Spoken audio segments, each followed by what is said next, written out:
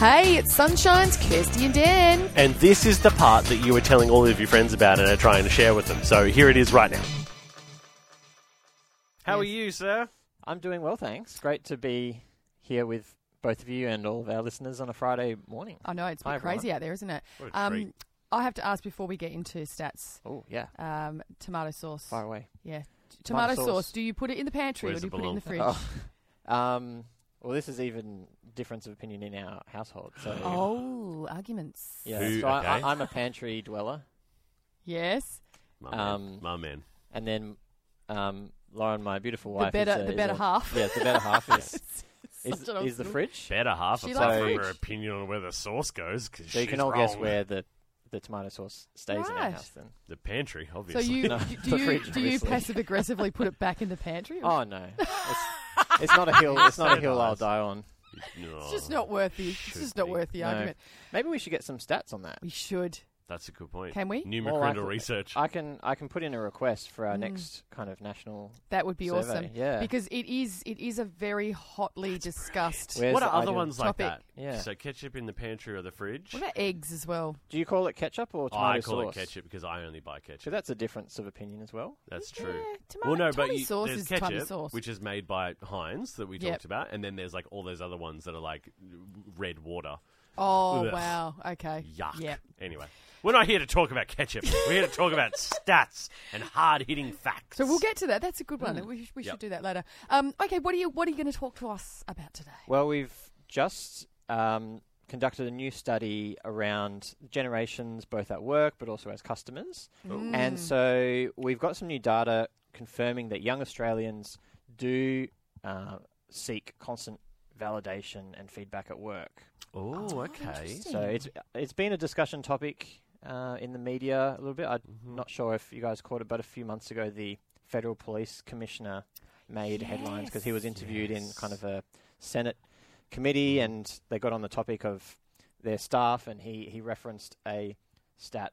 And poor guy misquoted one, but Classic. fair enough. He's got a lot on his plate. Yeah. But the sentiment was right. Basically, he was quoting some research, not done by us, but about the Rivals. yeah making about sure. how younger employees do look for that more constant validation. So that's something they try to accommodate with their graduates. Right. So yes, our latest study we asked Australians across the generations, how frequently, ideally, would you like the following from your leader at Okay. work? Oh, okay. Here we go. And how frequently would you ideally like praise? So, Gen, so we've got the generation. So Yep. Gen Z. So that's our kind of 20 and a 20-year-old staff. So they, at least a couple of times a week, 54% of Gen Z say they'd prefer praise for their efforts at work. Okay. At least At least a couple of times a couple of times a Or, week. yeah, a week. Yeah.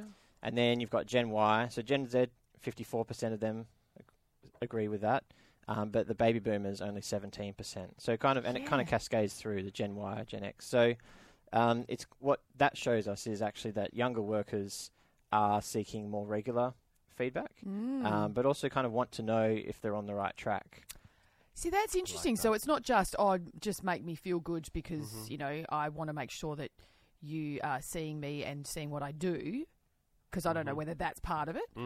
But it's also like, how can I improve and what am I doing and how can I work I like better? that. I like that. Obviously, different life stages, you're thinking about career differently because you're in different stage. So in that sense, the findings that younger workers are more likely to be wanting more regular praise, but also constructive feedback is what we came. So it's not just saying, they just want flattery, but actually they want to know, am I doing a good job? Yeah, right. Can you give me some feedback to help me improve? Younger workers were more likely to want that a couple of times a week than older workers. I have a theory. Oh, Hit you us. have a theory? I Okay. have a theory that younger workers have grown up with social media, right? So you instantly say, let's say Instagram. You take a photo, felt cute, might delete later, who knows, you put it out there and you get feedback. You get a little like or you don't. So this is the thing. They've grown up getting feedback straight away. So when you go to work and you're like doing your job, you're going, am I doing a good job? I don't know. They want that feedback because they've been conditioned to get the feedback, positive or negative.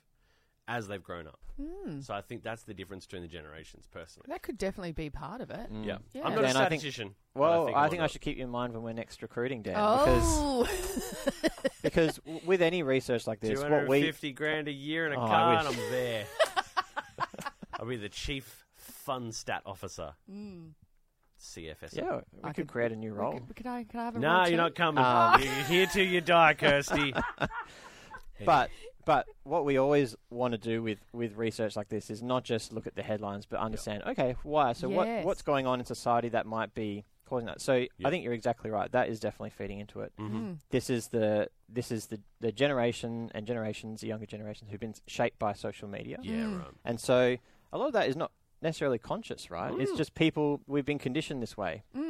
And subconsciously just kind of expecting that you put something out there and you'll get feedback, whether it's a comment or kind of a thumbs up, a like, a validation. Yeah. We're just conditioned that way. Mm-hmm.